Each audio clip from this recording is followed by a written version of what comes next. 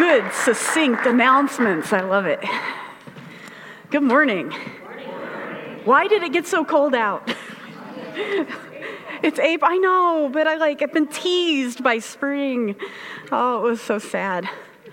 Well, you guys know we had a great Easter service here last weekend, and that wrapped up our Lenten sermon series. So for those of you who might be newer, every Lent we conduct a set of prayer experiments or exercises as a church that hopefully help us be open to drawing closer to Jesus. And so we call these 3 prayer experiments. We call it Praying for Our Six. This is where we pick 6 people sort of on the periphery of our life and pray for them every day. My Big Ask, where we're asking God for something for ourselves every day. And then Our Big Ask, where we're asking for something as a church. And so today I want to give you just a brief update on Our Big Ask, and then address some thoughts or questions that may have surfaced during this prayer season for us. So first, for Our Big Ask, we prayed for more Blue Ocean church plants, because people from all over the country have expressed an interest in having a church like ours. And so we've been praying that God would help us be the kind of church that can support new churches like this that are springing up. So in particular, we focused on 4 different Blue Ocean church plants, 2 of them in California, 1 in Grand Rapids, and 1 in Columbus, Ohio. And so I'm happy to report that as a congregation, we gave $2,500 to each one of those churches to help them get going. Yep. Part of our commitment to this vision. And then I just learned this week of another Blue Ocean church plant that's starting in Duluth, Minnesota, that's led by another former Vineyard pastor. So we're looking forward to what's going on there. The second thing is our church board wanted to do something to honor Ken's late wife, Nancy. So Ken is now married to Julia, who's an Episcopalian priest, but he was married to Nancy for 40-something years. And as many of you know, she had a really large heart for single moms and for their families. And so our staff and board wanted to start a scholarship fund to help some single moms and their kids with college expenses. And so to that end, we communicated that we were planning to give away our Easter offering, right? Not what was given online, but whatever was collected last week during the service to add to the fund. And so that fund right now is sitting at $3,100. And we expect that there's going to be some more money actually coming in from some of Nancy's family as well. So we are excited to move forward to help a single mom or the child of a single mom with education expenses. So that was Our Big Ask. But I've often found that the other 2 exercises, the Praying for Our Six and the My Big Ask, sometimes raise questions for people as we move through Lent. So for some of you, you've been praying for something every day for yourself, and you can say, yeah, I can totally see where God's been answering my prayer or has answered my prayer. But for others of us, the question might be, okay, so why didn't my prayer get answered? And so I think whether or not we feel like our personal prayer for ourselves was answered, I think this is a helpful subject for us to talk about as a community, because there's always a question under the question, right? With a question like, why didn't my prayer get answered? Lying beneath that are questions about God's character and about how the world works within a Christian framework and how prayer works, if it works, within our world. So when I was young, my parents had a friend named Vicky. And Vicky was diagnosed with MS when she had 2 really small children. And the disease progressed to the point where I remember she dropped her youngest baby because half of her body would just freeze up and be paralyzed. And so a few years went by, and we didn't see that family very often, but my dad prayed really faithfully for her. And one morning he woke up and he felt like God told him, like in a voice in his head or just outside, but he heard very clearly, Vicky's been healed. And so he called her, and sure enough, her symptoms were gone. And then 25 years later, she still hasn't had any symptoms of that disease, to my knowledge. I'm still Facebook friends with her oldest daughter. So was it a misdiagnosis? Maybe. But it stuck out to me as a kid as something mysterious, as if it's possible that sometimes people could be healed through prayer. But then later on, my dad's mom, my grandma, she lost a long battle with breast cancer. And I was about 15, and I remember my dad just lamenting about how confusing that was, that even though he prayed like crazy for her, much like he did with Vicky, that she still lost her fight, right? So why one and not the other? So I'm going to unpack a couple of thoughts that have been helpful to me as I've wrestled with questions like these over the years, and I'll just offer them to you for whatever they're worth. And the first thought, I'm sorry, my hair keeps getting in my eye. That's so unusual here. I think the first thought that I have is that God doesn't always get God's way right now. God doesn't always get God's way right now. So the biblical writers, their perspective is that there were only two ages. This is the way they saw the world. There was this present evil age, and then there was the age to come, the coming kingdom. You might hear it called the kingdom of God. And the way they pictured it is that when Jesus was born, that these two ages collided. Right? You might think of it like a Venn diagram. That was helpful to me. So if this present evil age is like a big yellow circle, and the kingdom of God, the kingdom to come, is a blue circle, and those collide, there's like an overlapping part, right? Can you see that? Like a green section where the two are overlaying. And that's where they picture us living. It's this space where God's kingdom is partly here and partly not here. And you might hear it called in churchy circles, you might hear this green section called the time between the times, or the now, but the not yet. Meaning God's kingdom is here now, but it's not yet all the way here.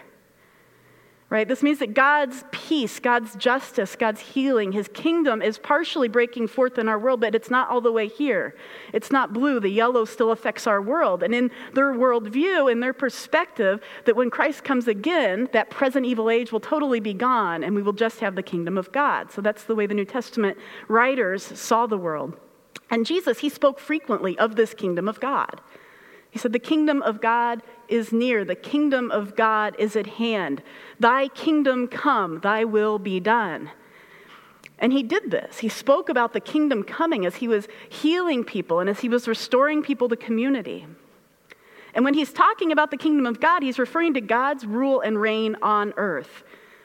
Right? This was not viewed by Jesus or his early followers as fully here. And what Jesus seems to be doing is inviting us into his project of trying to pull part of this future kingdom of God into the here and now.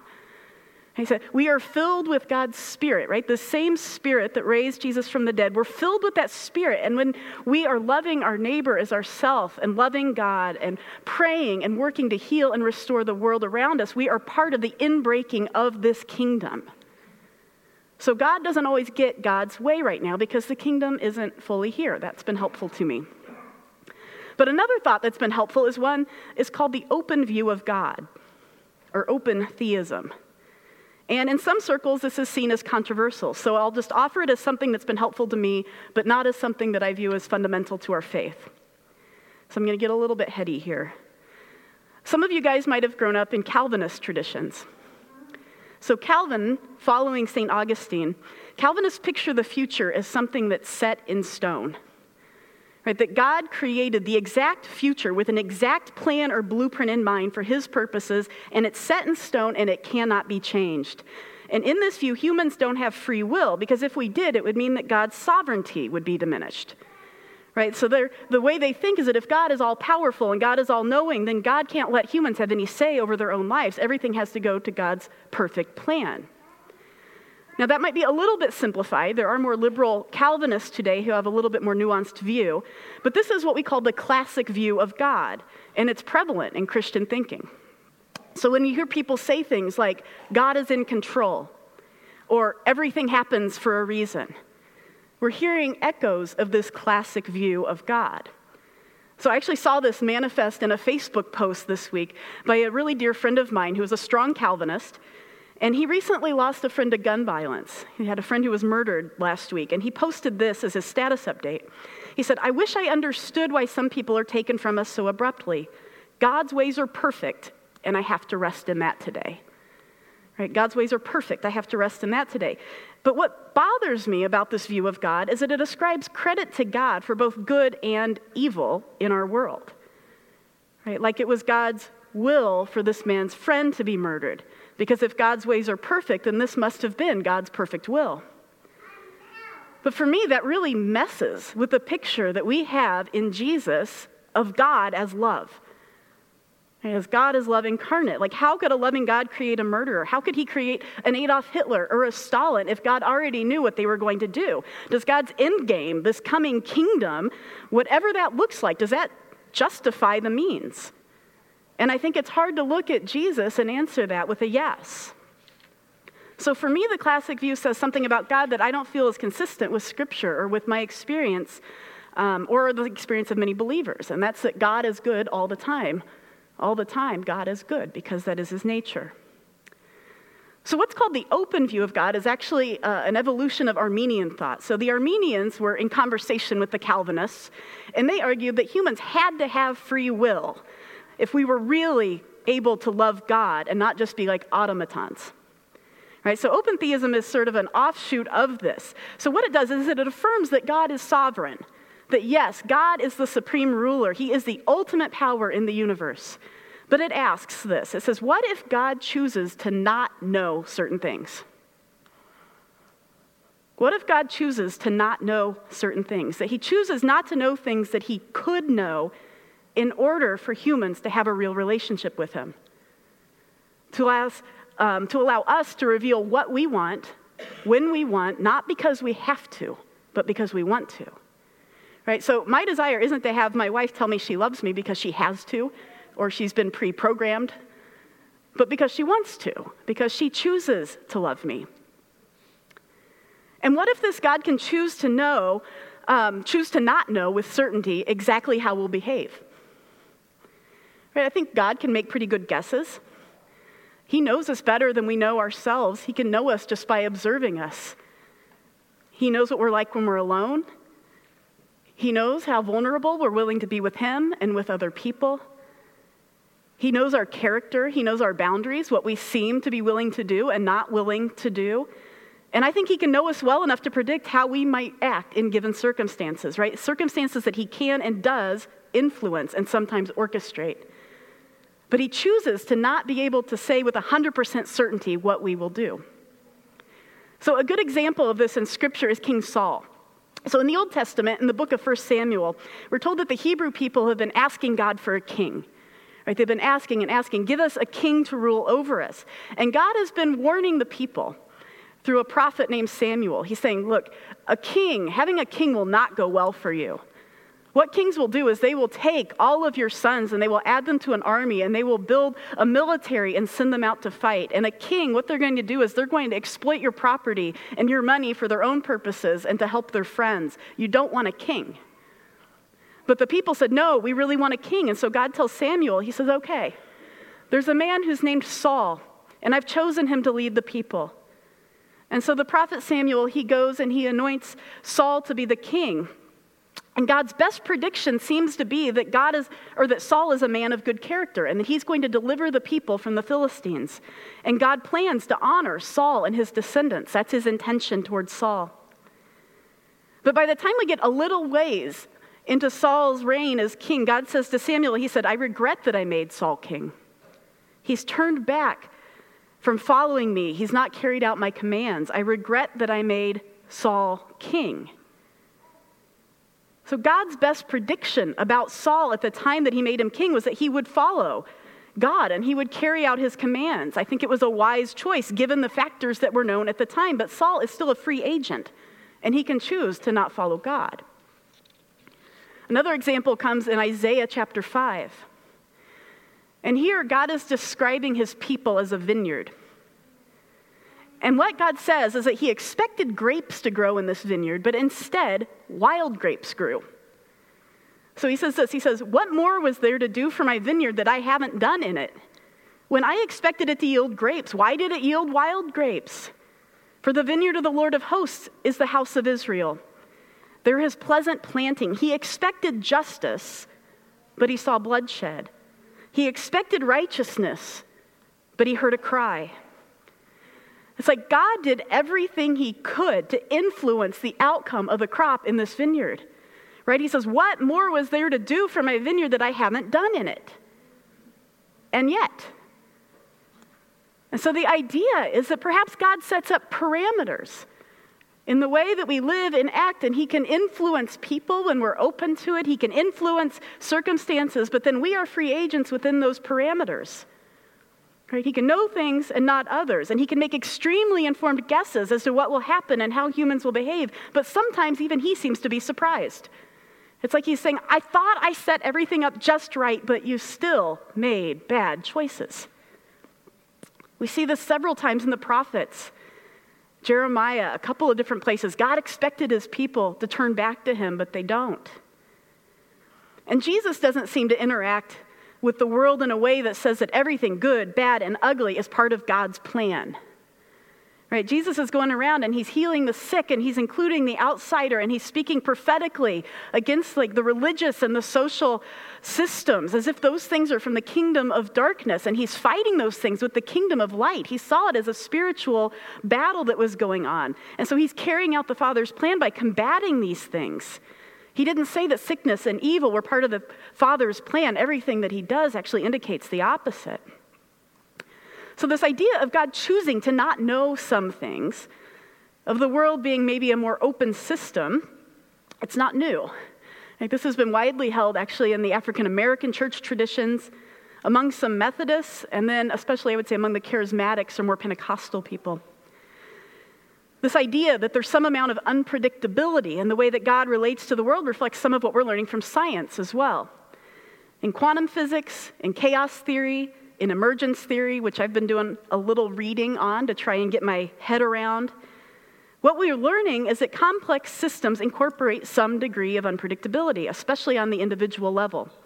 Right? So it's much easier to predict a big picture outcome of a complex system than it is to predict the individual actors within the system. I'm looking at my scientists and hoping I'm somewhat on this. Okay, good. So the way I imagine this is like an advertising agency. Let's say you've got a really big advertising agency and they're representing Coca-Cola. What they can say with certainty is that they can drive sales. That sales of Coca-Cola will increase, more parts of the product will be sold. They can say that with some degree of certainty, but they can't tell me whether or not Rachel will buy a Coke or whether Brad will buy a Coke. No, he's a Mountain Dew man. We all know that.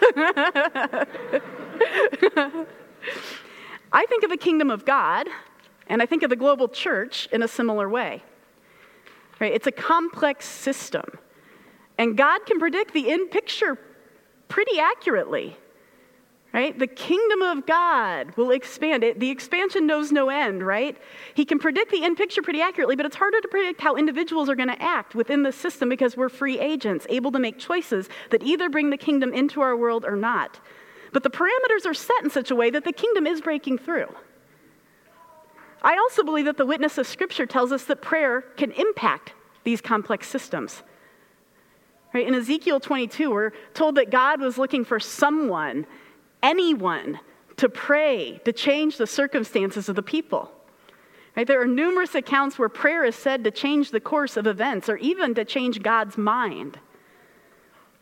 In fact, with this view of how God works, I think prayer actually becomes even more important because it feels like it can, in fact, influence the world around us. Right? A world with free agents that's dynamic and interactive and changeable, and where God's mind can even be changed. How does that work? I don't know. Does prayer have to do with energy fields or some different dimensions? Maybe. But I believe it works. And sometimes it can work in really miraculous, mysterious ways. So what does this have to do with leap of faith? Well, maybe your personal big ask involved another person. And my view of God is that he doesn't force people to do things. He might invite them to do things. He might set up circumstances that will make it more likely that they'll do things, but he doesn't force us into relationships and he doesn't force us to make certain choices. And sometimes we don't get what we ask for, I think, because it's not good for us. And in that case, if you feel like your prayer hasn't been answered, that might be a good follow-up question for God. Is this something that is good for me? And maybe he can give you some insight. We talk a lot about childlike faith in Blue Ocean. And so we talk about being in a childlike relationship with God, who is our good Father and wants our best for us. Sometimes I think we don't get what we ask for because the timing isn't right. Or perhaps God hasn't had time to set up the circumstances that could allow for our need to be addressed. Or it's addressed in a way that is different than we were hoping for. I know that's happened to me several times, and I think as I've talked to different people in the congregation over the years, people have looked back and said, yeah, that wasn't answered in the timing that I thought, but when I look at it now, I can tell that God was at work. And sometimes why things happen or not is just a mystery. I'm no answer machine. I could be wrong about the way I'm looking at the world. In the end, I think we can only piece together what we know about God personally, as well as through Scripture and through the experiences of other people as they've encountered him in history. And what I know of God is that God is love. And he is love revealed most fully in his son, Jesus. And if God is love, then the God that we serve doesn't make bad things happen to good people to be mean. He doesn't do it to teach us a lesson. He doesn't treat humans as expendable for the greater good. I don't believe God ever intends ill toward his humans. I don't think God gives us diseases to punish us. I don't think it's ever God's will for us to get sick with disease. And God doesn't refuse to answer our prayers because he loves some people more than others or because we're not good enough. Right? He died so that we would all be blameless before God. That is not the issue. It's not an issue of our worthiness. The God I see in Jesus is thoroughly good, is thoroughly for us, and is thoroughly love. And that is the foundation from which we see all of our theology. And so my hope is that we have some rich takeaways from the leap of faith. First, the best takeaway for me is increased intimacy with God. Right? It allows us to reveal ourselves to him. If we really are in sort of an open system, this is a time where we can take every year to specifically really reveal our hearts to God and our desires. Much like you would, like with your spouse or partner or with a roommate or with your family. Sometimes you have to kind of get away, right? You have to take a weekend getaway or go out to eat or have like a roommate meeting where you start to talk about your hopes and dreams and what's actually going on in your heart. And so this time that we spend doing My Big Ask is like that time with God for us to talk about our deepest desires with our Creator. And it often reveals our hearts in profound ways. I also think that when we ask for something really specific, which we've encouraged a lot of people to ask for things very specifically, it can give us space to explore why we want what we specifically asked for. Right? This is a little bit like spiritual direction here, right? So if you ask God to give you, for example, a promotion, and maybe you had a very specific salary increase that you were hoping to get, and then you didn't get that promotion, the way I would go about exploring that is just trying to go down one level deeper. Why do you want that promotion? Is it because you're anxious about money? Is it that you want to be successful in your vocation? Right? There's nothing wrong with wanting to be successful, with wanting to be good at what you do. So is that what's underlying it? I want to be recognized for being really good in my field. Right? And then that's the desire that you bring to God, and maybe he'll answer those desires or address those in ways that we don't expect. Maybe a promotion isn't the answer to your anxiety about money, or maybe it's not the best path for you to be successful in your career, but God might answer one of those things in another way that actually gets at what's close to your heart. So first, our takeaway is increased intimacy. Second, my hope is that we prayed more, or maybe prayed differently than we would have. So I'll be the first person to admit that I don't remember to pray for my 6 every day. So I tend to pray every day, but I don't often remember to pray for my 6 every day. So oftentimes my prayers center around our church. And I especially am thinking about people who I know are hurting or who are sick, or I'm thinking about my family. But what praying for my 6 does is it causes me to get outside my normal prayer realm and start to pray for people that wouldn't normally be on my radar. And I have found that that's helped me feel more connected to my community as I've chosen different people around town to do that with. I really loved what Molly Morton wrote. So she gave me some feedback about the praying for her 6. And I'm going to read it. It's a little bit long, but this was really lovely. She said, one of the most tangible outcomes both times I've prayed for my 6 is that I have improved relationships with one or more of those people. I generally select people for various reasons, but I've intentionally included at least a couple people on my list for whom I find myself having very little patience, often coworkers.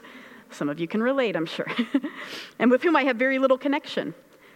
And I hope that at the very least, praying for these people regularly will help alter my attitude toward them. And of course it has. But what I find really striking is how both years, at least one of these people has also seemed to soften toward me as well. So last year it was a coworker with whom I rarely spoke, and she asked me what I thought about God. And then she confessed that she was struggling with various things. And this was so unexpected, but in another way, it seemed like I was prepared for this exact thing, merely through the act of having prayed for her. And we became friends shortly after that. And then the same thing happened this year. Someone I wasn't close to but had been praying for became extremely vulnerable and open with me in a way that would make no sense, except that I'd already been praying for her. And so maybe these people could sense a shift in my attitude toward them, my readiness to see them more completely. I don't know. But I think I might continue choosing my 6 this way because good things and greater connections seem to happen when I do. And I loved this phrase that she said, my readiness to see them more completely. I think I've found that in praying for my 6, and some of you may have too. This idea that my heart kind of softens toward people when I pray for them. So I hope we're praying more intimately, and then third, I hope we feel more connected as a church. Since we've all been praying together for our big ask for these church plants, that helps us unite in that vision to see more Blue Ocean churches that are coming into being. And I think that's a beautiful thing. So let's go ahead and take a couple of minutes of silence here. What I'd like to ask us to do is, if you did the Lenten prayer practices, take these 2 minutes to just reflect on the things that you asked for and the people that you prayed for. And as you let the Holy Spirit lead your mind through those things, if it catches on something that you're wanting to just say a prayer, especially of thanksgiving for what God's been doing, just sort of let your thanks sort of sit there and radiate with God. Or perhaps if you weren't doing this, maybe just go back through your week and think of something happened that you're just really profoundly thankful for. And let's just spend 2 minutes being grateful before God and just embracing his presence here. So I'll keep my eye on the time. We don't have to be completely silent. Let's just invite the Spirit. We know you're here, Lord. Come and speak with us.